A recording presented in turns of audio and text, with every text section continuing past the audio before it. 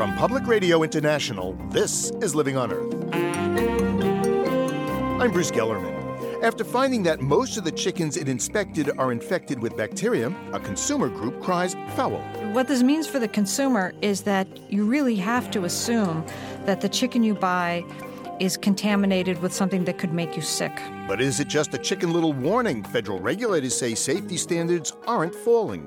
Also, strong evidence that obesity might not be the cause of diabetes. It could be due to organic pollutants. This is the same issue from Silent Spring. We have not really appreciated how dangerous these substances are to human health. And now we're reaping the grim harvest of the exposure that we all have to these compounds. And cars get a boost from a new kind of battery. Could this be the holy grail of electric cars? These stories and more this week on Living on Earth. Stick around. Support for Living on Earth comes from the National Science Foundation and Stonyfield Farm. From the Jennifer and Ted Stanley Studios in Somerville, Massachusetts, this is Living on Earth. I'm Bruce Gellerman. Americans love chicken. Fried, broiled, barbecued, grilled, fricasseed, or fashioned into fingers. Last year, 9 billion birds were slaughtered in U.S. processing plants. That's nearly 90 pounds of chicken per person. But a new study by the magazine Consumer Reports says what's on most of the chicken is enough to make you sick. They found more than 80% of the broilers they inspected were contaminated with bacteria. Even some organically raised chicken were infected with salmonella and campylobacter. Joining me is Jean Halloran, Director of Food Policy Initiatives at Consumers Union, which publishes the magazine. Ms. Halloran, welcome to Living on Earth. Thank you. This is the 9th time Consumer Reports has conducted this study, am I right? We've been testing since 1998, and these are the worst results we've gotten yet. Well, you found what? More than 83% of the chickens that you inspected were infected with these bacteria. Yes, it was pretty discouraging. 83% was infected with either salmonella or campylobacter or both. And this was up from 49% 4 years ago, the last time we tested. What this means for the consumer is that you really have to assume that the chicken you buy is contaminated with something that could make you sick. Why are so many birds infected? It's in our mass production of chicken, which gives us good quality chicken at very low prices. You really have to take very serious precautions to prevent disease from ripping through a flock and from contamination at the processing plant. Now, how many chickens did you inspect? We tested 525 chickens bought at 100 different supermarkets, gourmet stores, and other food merchandisers in 23 states. The reason I ask is because the USDA, at least according to Reuters, a spokesman at the USDA says the sample size was just too small. In fact, he says this, quote, "They're passing along junk science and calling it an investigation." Yes, we were really surprised and very disappointed by that reaction from USDA, in part because they really knew nothing about the details of our study design or sampling methodology. But just 525 chickens out of 9 billion birds seems like a very small sample size. The USDA, when it does this study, I noticed back in 2005, it tested 3,200 broilers. Well, it's rather like one of those polling samples where you call 1,000 adults and you ask them who they're going to vote for in the next election. If you structure your sample properly to be properly representative, then you do get valid and interesting findings. The other thing about this is that our results were pretty similar to a number of other tests. In fact, in terms of our results on salmonella, our results were very similar to those of USDA itself. We came up with 15% positive. They said last year they got 16% positive. In terms of campylobacter, they don't have an ongoing test program at all. So there's no way to compare our results to theirs. So the government doesn't test at all for campylobacter? It has no ongoing test program, and that's one of the most serious deficiencies, we think. In fact, not only should they be testing, but they should be regulating this highly dangerous disease-causing organism. Instead, they're just ignoring it. Well, how nasty are these infections, the bacteria, Campylobacter and Salmonella? They can be life-threatening in certain people, right? Yes, they can, especially the very young and the very old. Campylobacter causes about 100 deaths a year, Salmonella about 600, according to the Center for Disease Control. Well, with you finding that 8 chickens out of 10 have a problem with bacteria, I guess we have to assume that all chicken is contaminated. So what can I do? There are a number of very important steps that you should always take when you're buying and cooking chicken. The good news about these bacteria is that if you cook them thoroughly, you won't get sick. It will kill them. So what you have to do is when you buy chicken in the store, make sure that it's wrapped well and is not in your grocery bag in such a way that it's dripping on anything else. And the same goes for when you're storing it in the refrigerator. Then when you take it out and you're going to eat it and you cut it up, as soon as you're done cutting it, you need to take the cutting board and your knife, throw them in the sink, and wash them and wash your hands. Then you need to really cook the chicken thoroughly. Make sure there's no little piece sticking on the back of the barbecue grill.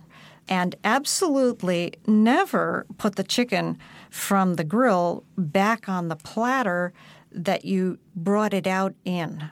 This is something that people often do, especially near the barbecue. Guilty as charged. Well, Ms. Halloran, thank you very much. Appreciate it. Well, thank you. Jean Halloran is Director of Food Policy Initiatives at Consumers Union.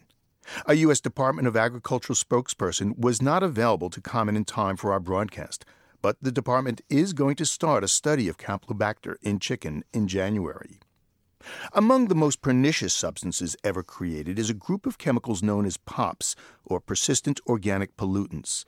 Among them DDT, dioxins, PCBs, and chlordane.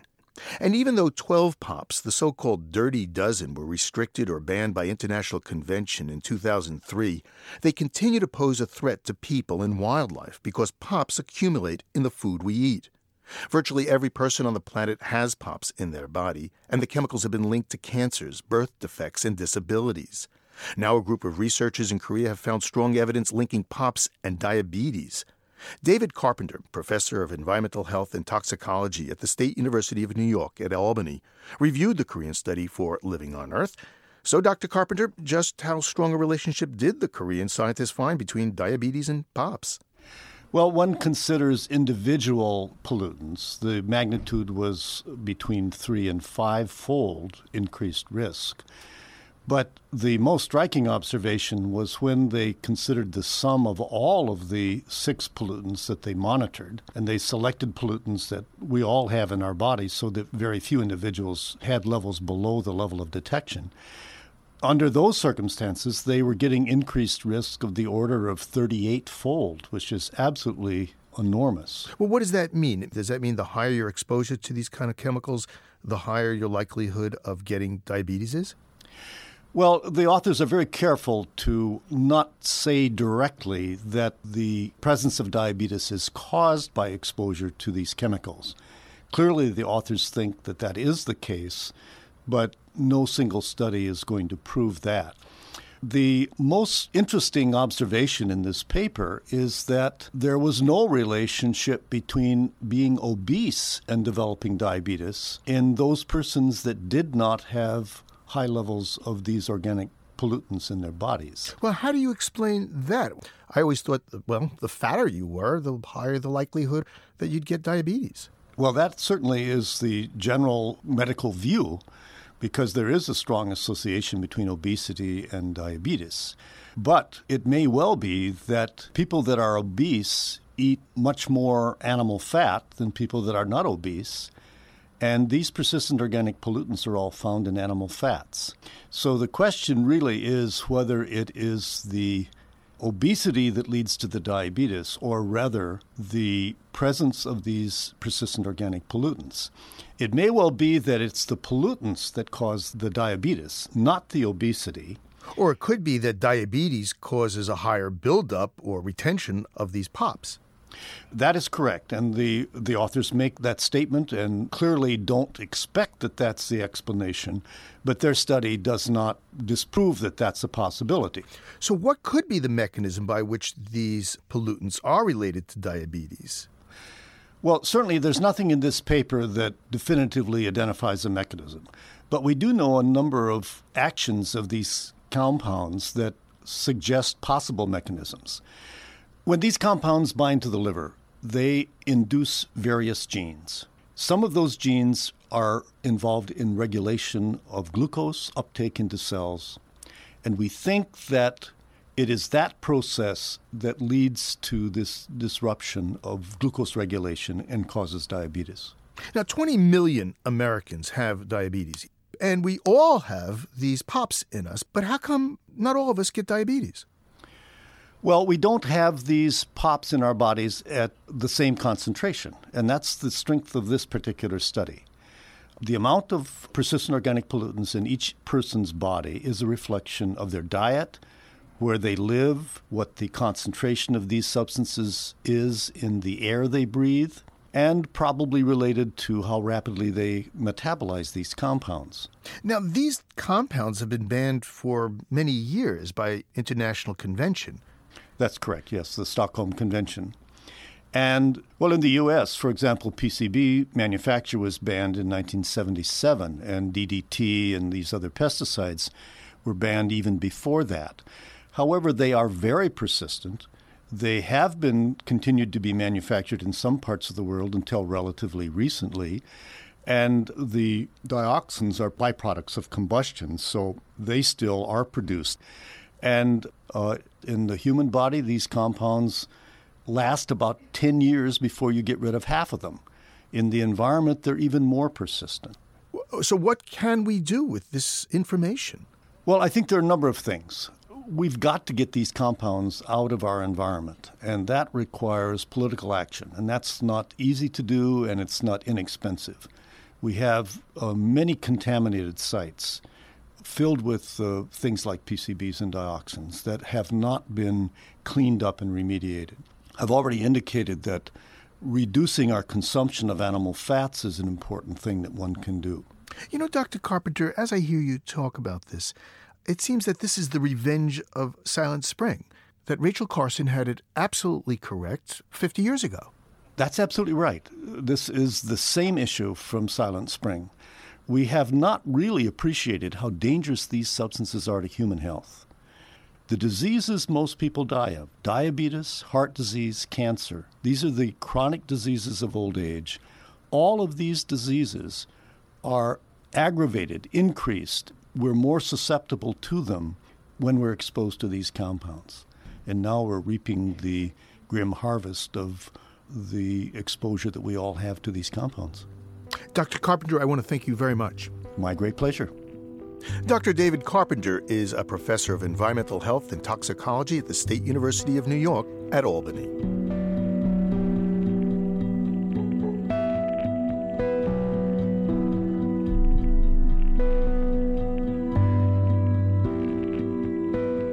Coming up, a close encounter of the whale kind.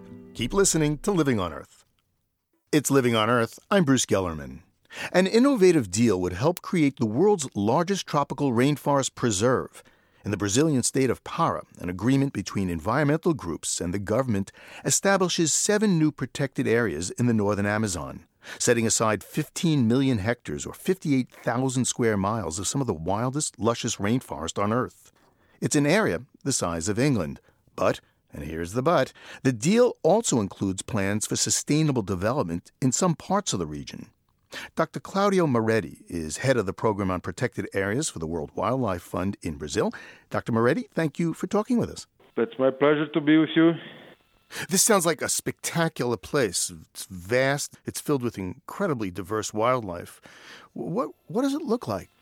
Well, we have to understand that when we talk about the Amazon, it's so immense that the diversity is also there. So we are talking about large rivers, but also smaller creeks that are combining themselves in 3 different systems of water. So we have black waters, transparent waters like the Caribbean, and this most known muddy waters from the Amazonas River. In terms of the land, also we have areas like open grass lands, natural grasslands, savanna-like ecosystems. But when you get really in the middle of the jungle, the feeling that you have is that you are under shelter. You have this immense forest over you. Sometimes you cannot see the sky, and you feel welcome there. You're not an enemy of this place if you're not coming destroying it. Dr. Moretti, how does this plan work? Well, I think it's a long process, a political process that have to involve a lot of different social actors. But at the end, we need to consider different uses combined that can save the Amazon. So we need some strict preservation areas, and we need support to implement those areas in the field with patrolling, science, and other activities. But we also need a kind of forest economy to be developed, because surrounding those strict preservation areas, we need to still keep the forest, but using economically the resources from the forest. So the way I understand it is that you're preserving large areas of land that not even tourists are going to go in, but that in some areas you're actually going to allow production. That's correct. The decision that was taken by the government of the Pará state set aside some 6 million hectares of areas that are not allowed, not even for tourism, just for protection and science.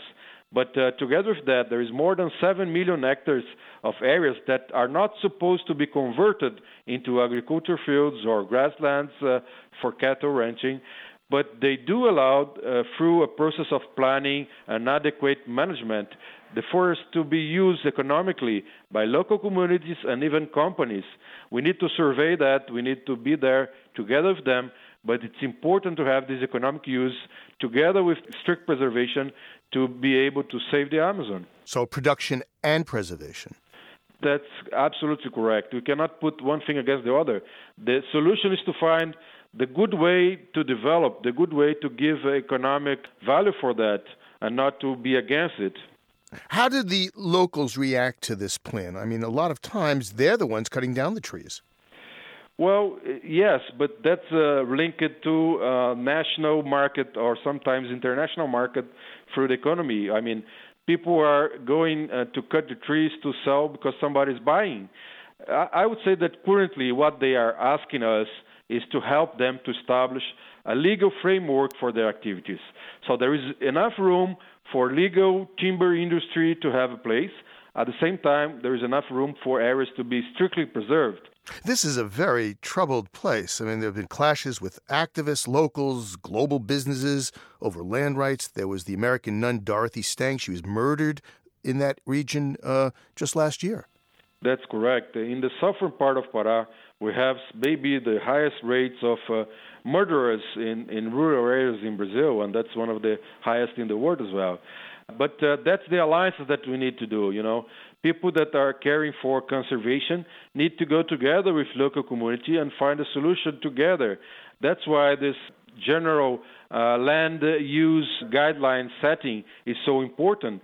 We need to organize land use and have areas for different kind of activities, but they need to be adequate to the forest.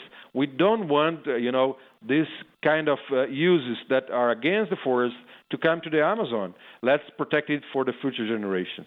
Dr. Claudio C. Moretti is head of the program on protected areas for the World Wildlife Fund in Brazil. Dr. Moretti, thank you very much. Thank you.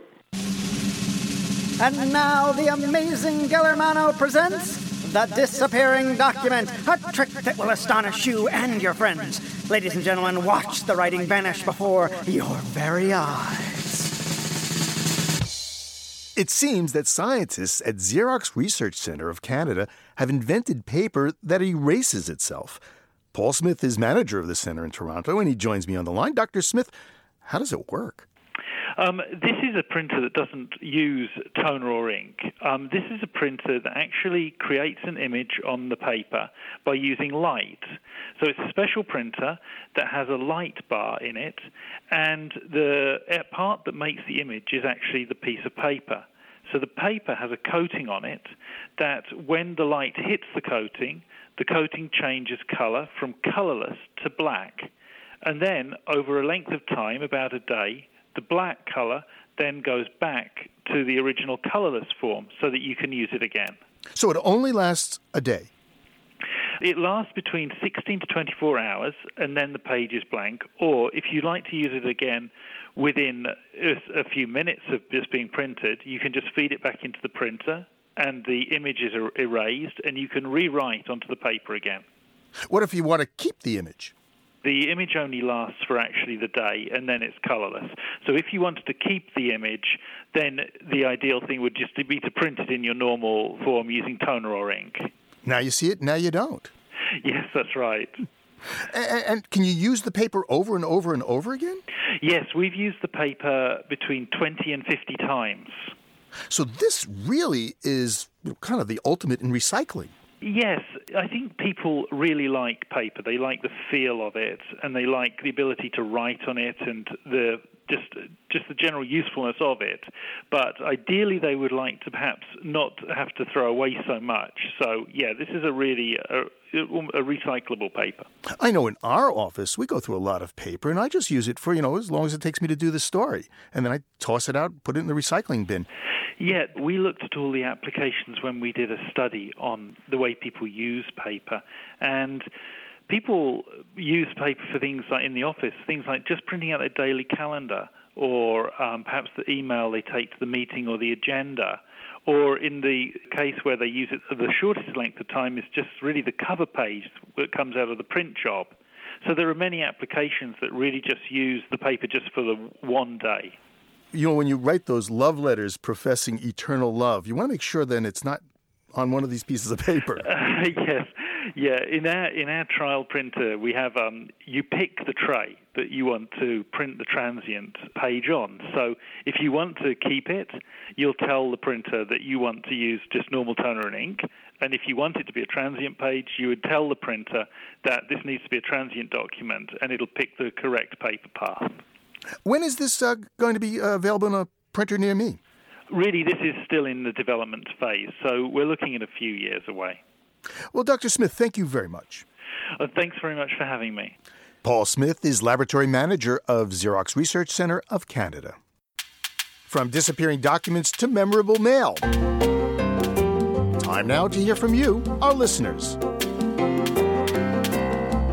When you're 8 feet tall and 900 feet long, it's hard not to attract a lot of attention. And our story about the giant neon conceptual artwork that spells out "It is green, thinks nature, even in the dark" along the New Jersey Turnpike caught the attention of Andrea Palmer. She listens to the show on WHYY in Kennett Square, Pennsylvania, and writes that she was bothered by the use of electricity to spread a message about global warming. And we got a lot of feedback about our segment on the controversy over the global warming film An Inconvenient Truth. The National Science Teachers Association turned down the producer's offer of 50,000 free DVDs of the documentary. Our story led to a discussion among grad students at a Purdue University party that Sally Grant attended. And one of the postdocs mentioned that he had been listening to Living on Earth, and he had felt that neither the producer of An Inconvenient Truth nor the, I believe, president of the NSTA had acquitted themselves very well. And how did you feel about that? When I first heard the segment, I actually agreed with him to the point that I sat down and sent email before it was even over to Living on Earth, because as a former teacher and a current member of the National Council of Teachers of English, I felt that the real issue was being obscured. If the NSTA is seen as endorsing particular movies or textbooks or points of view, it becomes a very slippery slope where the NSTA is being seen as speaking for all science teachers. You can speak to us. We'll listen. Call our listener line anytime at 800-218-9988. Our email address is comments@loe.org. You might say Lynn Cox is more at home in the water than she is on land. There's something really serene about swimming through black water, where the sea and the sky sort of blend together. And so you sort of feel like you're swimming across sheets of the cosmos in a way. Lynn Cox broke the record for the fastest swim across the English Channel when she was just 15. She swam the Bering Strait from Alaska to Siberia during the Cold War to encourage peace between Russia and the United States. And without a wetsuit or fins, she swam a mile in the Antarctic Ocean in 32-degree water. Brr. But there's one nautical experience Lynn Cox will never forget. It happened when she was a teenager, training in the dark waters off the coast of California before dawn. Lynn Cox has written about the experience in her new book called Grayson. That's the name she gave the whale she encountered that morning so many years ago. When I was training one morning off the coast of Seal Beach, when I had this baby gray whale that I wound up calling Grayson swimming with me, I didn't know at first what it was. And so to be swimming along and feel the water hollow out underneath me and being sucked down into that little hole and being dragged along by the slipstream, I was really scared. And I really had to talk myself down and not just turn and swim out of the water as fast as I could. I had to sort of say, well, it could be a seal, it could be a dolphin. And then the mind goes, well, it could be a shark.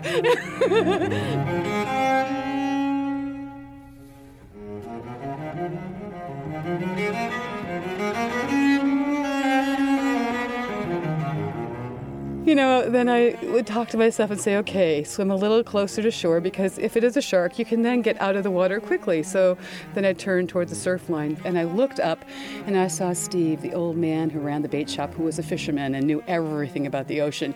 And he was waving his arms frantically at me, and I thought, yep, it was a shark. It's time to get out now. And then he shook his head.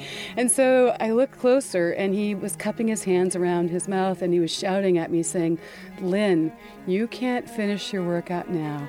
You've got a baby gray whale. He's lost. And if you go ashore, he'll follow you, he'll go aground, and he will die. You have to stay out here and help him find his mother.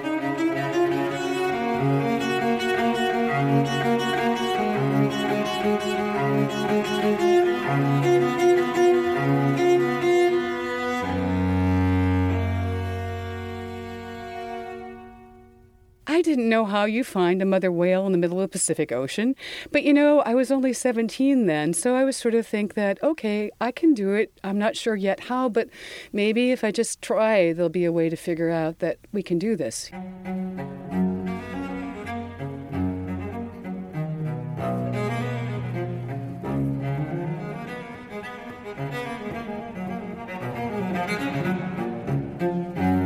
Then he tried to communicate.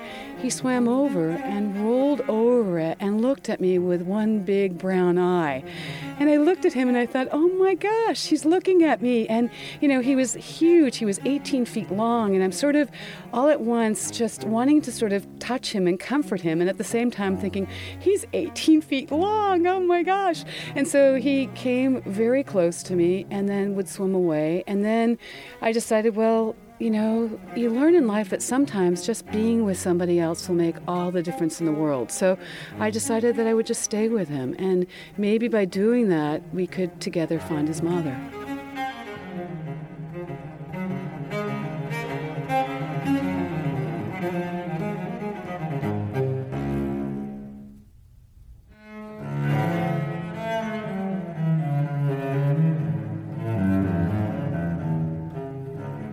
I'd been offshore for about 4 hours with Grayson and realized that I was really cold and really tired, and I needed to get back to shore because I wasn't going to be okay otherwise. And so I started swimming towards shore, and he realized that, and he swam closer to me. Like when you swim in the water, if you swim close to a friend, you get a good drag off of them, and your swimming is a lot easier. So he swam really close and allowed me to swim in his slipstream.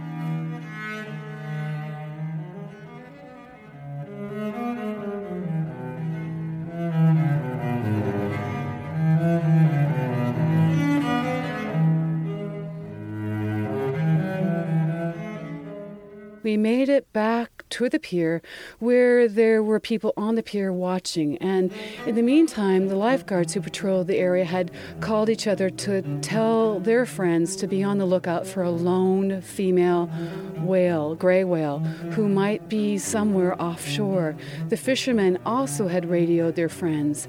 And we got a report there at the end of the pier that 10 miles south of us in Huntington Beach was a gray whale female that was heading towards Seal Beach. And I think that she must have heard Grayson's calls.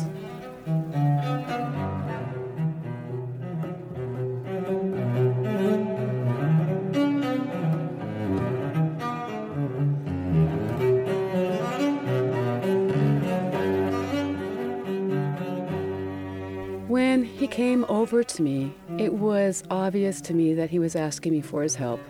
And I felt like I could do something. And that's really one of the big reasons why I wrote this story, because I figured out that in life we have big moments, really big moments, where we have a choice of doing something or letting it go by.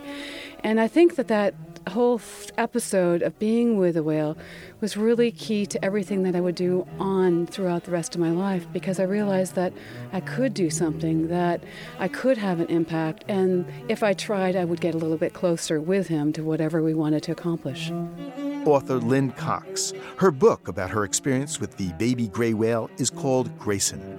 Our story was produced by Living on Earth's Ashley Ahern. Just ahead, Eureka! But have they found it? The holy grail of car batteries. First, this note on emerging science from Jennifer Percy. Do you have a sick baby at home? Living with dogs may be just the prescription your child needs. According to scientists at the University of Cincinnati, infants are 2 times less likely to have allergic reactions like wheezing in their first year of life if they live in a home with 2 or more dogs. Scientists studied 520 infants who are at risk for developing allergies. They collected dust samples from the infants' homes and measured levels of an allergen called endotoxin. They then used skin pricks to monitor the infants' responses to the samples. Researchers found no relationship between reduced allergies and exposure to endotoxin, but did find that having dogs and high levels of endotoxin reduced wheezing. They aren't yet sure why a dog's presence in combination with endotoxin exposure is beneficial to infants. Further studies are in the works to determine whether dog ownership will have long-term benefits for the immune system. But in the meantime, if you're having a baby, you might want to make some canine friends. That's this week's note on emerging science. I'm Jennifer Percy. And you're listening to Living on Earth. Funding for Living on Earth comes from the Cedar Tree Foundation and from Trinity University Press, publishers of Wisdom for a Livable Planet by Carl McDaniel, a collection of profiles of environmental visionaries. For more information, go to www.trinity.edu/tupress. This is Living on Earth on PRI, Public Radio International. It's Living on Earth. I'm Bruce Gellerman. To reach its goal of oil independence by the year 2020, the Swedish government is offering drivers incentives for using alternative fuels. Fuels such as E85, a mixture of 85% ethanol, a renewable fuel made from crops, and 15% petroleum. As Lars Bavanger of Radio Deutsche Welle reports from Stockholm, Sweden's use of so-called biofuels is leaving drivers in other countries in the dust. This is it. It looks just like a normal Saab. That's the point. It is a normal Saab, and it travels like a normal Saab. Örjan Åslund from Saab takes me for a drive in what looks exactly like a normal car from the Swedish car maker. Only a tiny badge on the back that says biopower gives the game away. Instead of petrol, this car runs mainly on ethanol. I mean, we saw this opportunity on the market, and since the investment you had to do with research and development of the car for launching this version, it wasn't such a vast sum, actually. And the increase in price for the customers is also quite low, actually. So I don't see no reason why you shouldn't buy this version if you're considering a Saab 9.5. The sale of so-called green cars has skyrocketed here in Sweden. It's increased by 340% just in the past year. If this continues, soon 1 in 5 of all new cars will run on environmentally friendly fuel. Other European countries are nowhere close to this development. So what is it with the Swedes? Eva Sunnerstedt works with environmental affairs at the city of Stockholm. One thing is that these vehicles are available on the market. They are here and they are working. They are exactly like a conventional vehicle. We also have economical incentives for these. No tax on clean fuels in Sweden. There's also carrots like free parking in various municipalities and cities in Sweden.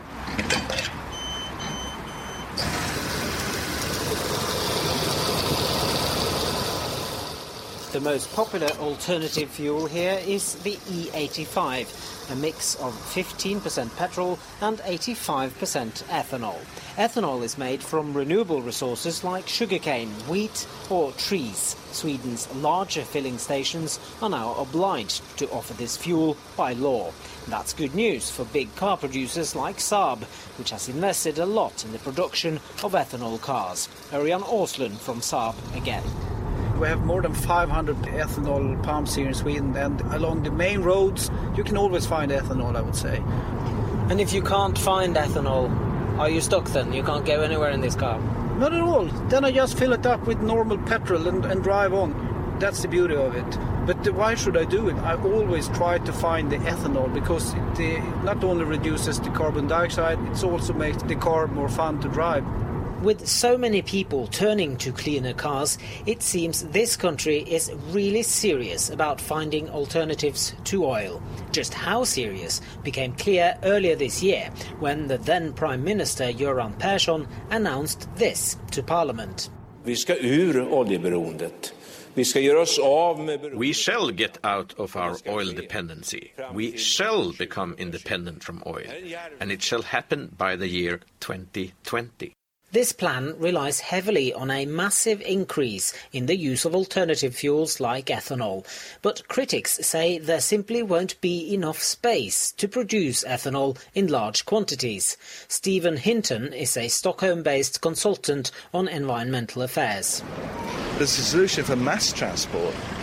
I don't think it's realistic. You'd have to produce ethanol and not food. We would be scouring Sweden for every single tree we could find, every field we could find, just to support this incredible energy-intensive way we live. Mr. Hinton argues the only way forward is not to replace fossil fuels with alternatives, but to replace our dependency on cars. Eva Sunnerstedt at the City of Stockholm disagrees. It's very hard to change the infrastructures in the city that are already there. There's no farmer within the borders of Stockholm, so where are we going to get the food? We need to transport it in. And of course we can use trains and so on to a certain extent, but I still think that in the future we will have trucks and cars. But I do believe that we will not have fossil fuels in these vehicles. As long as ethanol cars aren't much more expensive to buy and the fuel remains slightly cheaper than petrol, the sale of such cars looks set to continue to rise here. And for now at least, most Swedes seem to worry more about the shortage of oil than a future shortage of ethanol. Our report was produced by Lars Bavanger and comes to us from Radio Deutsche Welle. When General Motors, Toyota, and Ford decided to pull the plug on their electric vehicles, it seemed to toll a death knell for cars powered by batteries. But there's still a charge left in the fledgling technology.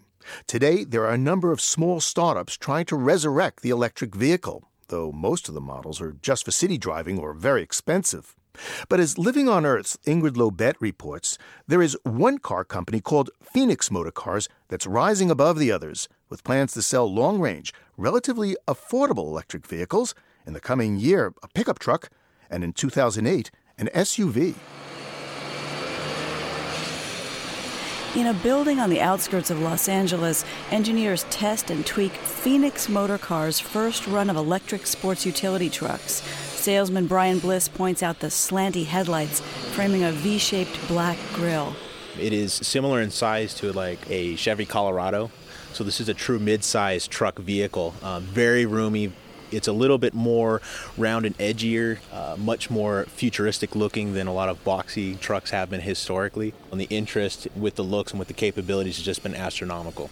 Most electric cars, though not all, have been small, like pumped-up golf carts or sporty two-seaters, but both Phoenix models can fit 5 passengers plus cargo.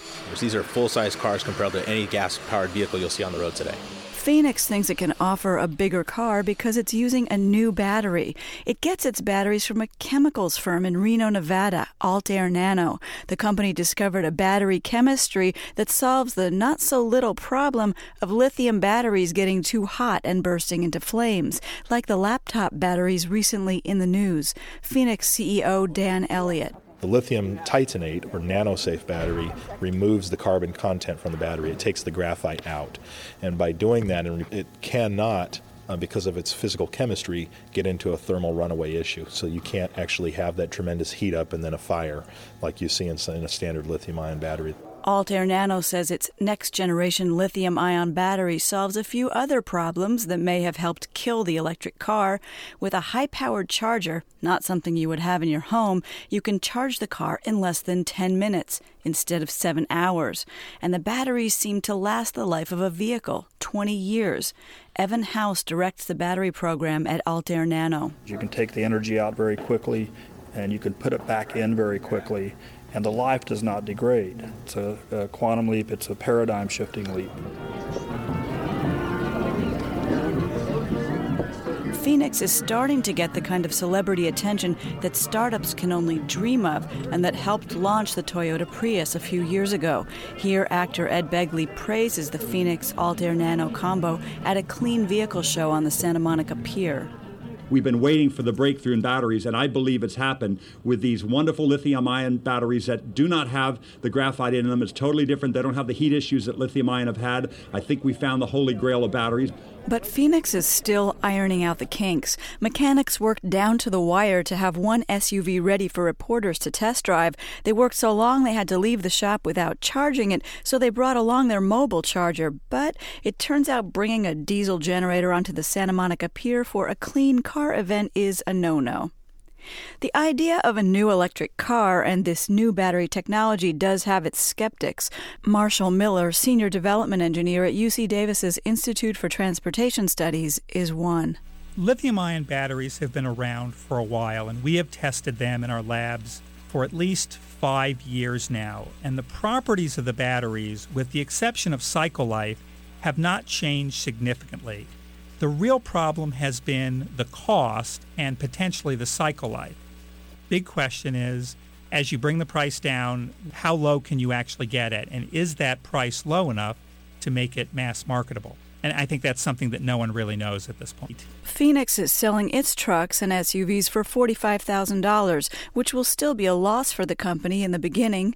Another question is whether Americans just catching on to hybrids will want to buy a battery car, even if it can go as long on a charge as a car goes on a tank of gas, because then you'd have to recharge. But Phoenix foresees a day when you could go to the gas station for either a fill-up or a charge-up, and either would take the same time.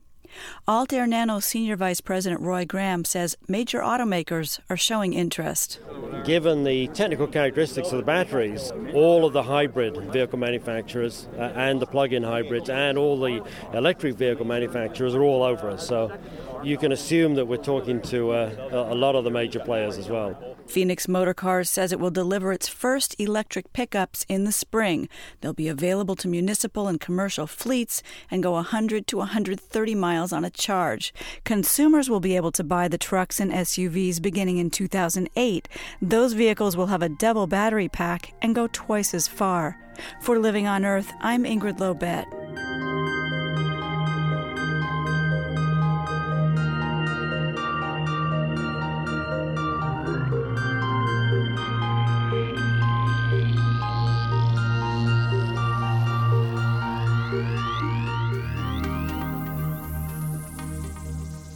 Heaven knows you already have a choice between gas-guzzling SUVs and cleaner, more efficient hybrid models.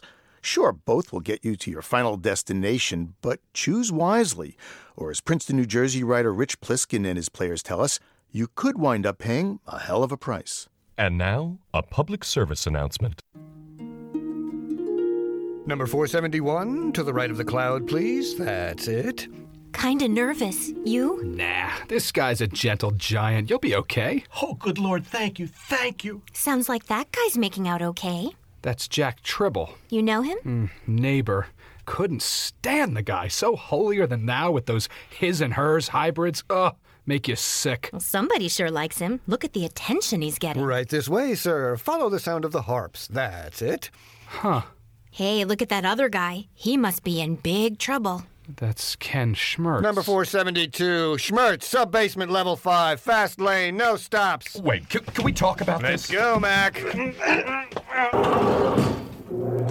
Tell my wife to wax the navigator. Wow, sub-basement level 5. I wonder what he did. Ken lived for his SUVs. Ouch. Yeah, ouch. So what about you? What line were you in? Sold SUVs. Oh, well, I'm sure it's okay. Mm-hmm. That Schmertz fella probably just cheated on his taxes or something. Yeah, I guess. What about you? Oh, I never cheated on my taxes. That would be a sin. No. What did you do for a living? Oh, right. I invented an affordable solar-powered family minivan to reduce our dependence on foreign oil, reverse global warming, and cut the trade deficit in half by 2007. Huh. Number 473. Hey, my number's up. Right this way, ma'am. And may I say what a colorful blouse you're wearing today? Well, see ya. Or not. Hey, Jack! Jack Tribble! Wait up! This message was sponsored by the Alternative Cars for a Better Future Foundation. We're ACBIF, reminding you to drive responsibly, because someday it just may matter. Divine inspiration courtesy of Rich Pliskin and his players from heavenly Princeton, New Jersey.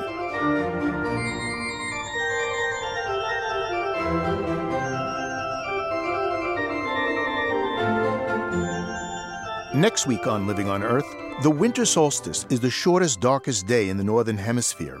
For pagans and Druids, it's one of the most important times of year. For the ancient Celts, there was really two parts of the year, the dark part, the winter part, and the summer part. And they were personified or regarded by the people in those times as two faces of a great goddess. And in the winter, she was called the Cailleach, which is a word meaning the veiled one. And her bright side, which returned when spring came along, was Bride. And Bride was the young maiden who ushers back the warm, light-filled days of the early spring. The Cailleach doesn't give up her hold on the cold, dark days easily. Celtic storyteller Mara Friedman tells her tale. All winter long, the Cailleach kept captive a beautiful young princess named Bride. She was jealous of her beauty and gave her ragged clothes to wear and made her work in the kitchen of her castle in the mountains. The young girl had to perform the meanest tasks, and the Cailleach scolded her constantly. Bride's life was wretched indeed. Now, the reason the Cailleach Vir kept Bride a prisoner was because her favourite son, whose name was Angus the Ever-Young, had fallen in love with her. The Cailleach knew that if he ever married Bride, he would be able to take his place as the Summer King, and Bride would be his queen. Then the Cailleach's reign would be over.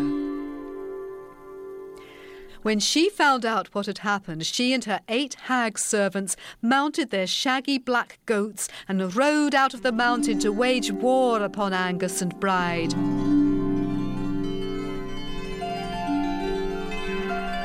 Will the young lovers triumph over the long, cold winter? Find out next week in Season of Light, Living on Earth's holiday storytelling special.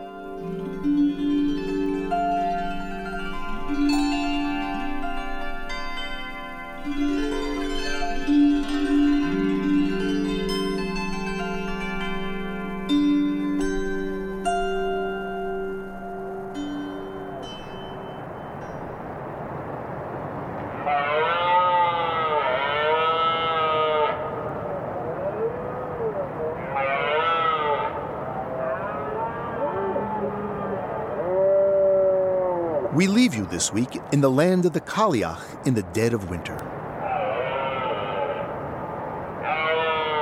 In a snow-covered glen in the deep woods of Scotland, red deer stags roar next to a rushing river. Perhaps these were the sounds Bride could hear when held captive by the jealous witch. Richard Margocius recorded this scene in Glenminnock, Inverness.